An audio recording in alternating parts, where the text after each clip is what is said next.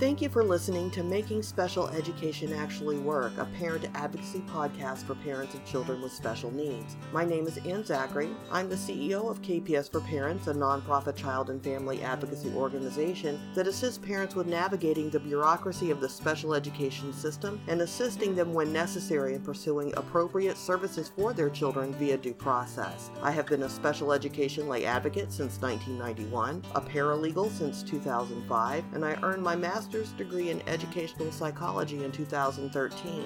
As the author and host of Making Special Education Actually Work, I bring my many years of experience in the field and professional training to important issues of science and law that impact children with disabilities and their families in the special education system. Subscribe to our podcast and utilize our other online resources to effectively advocate for your own child with special needs. Need more help than what you can get from a podcast or a blog post? Contact us at info@kpsforparents.org to find out what we can do to help you. That's info@K as in knowledge, P as in powers, S as in solutions, the number 4, parents, PARENTS.org. Believe in what we're doing and want to contribute to our efforts to preserve the rule of law and democracy in America? Donate to KPS for Parents at paypal.me/learnandgrow. That's paypal.me/learnandgrow.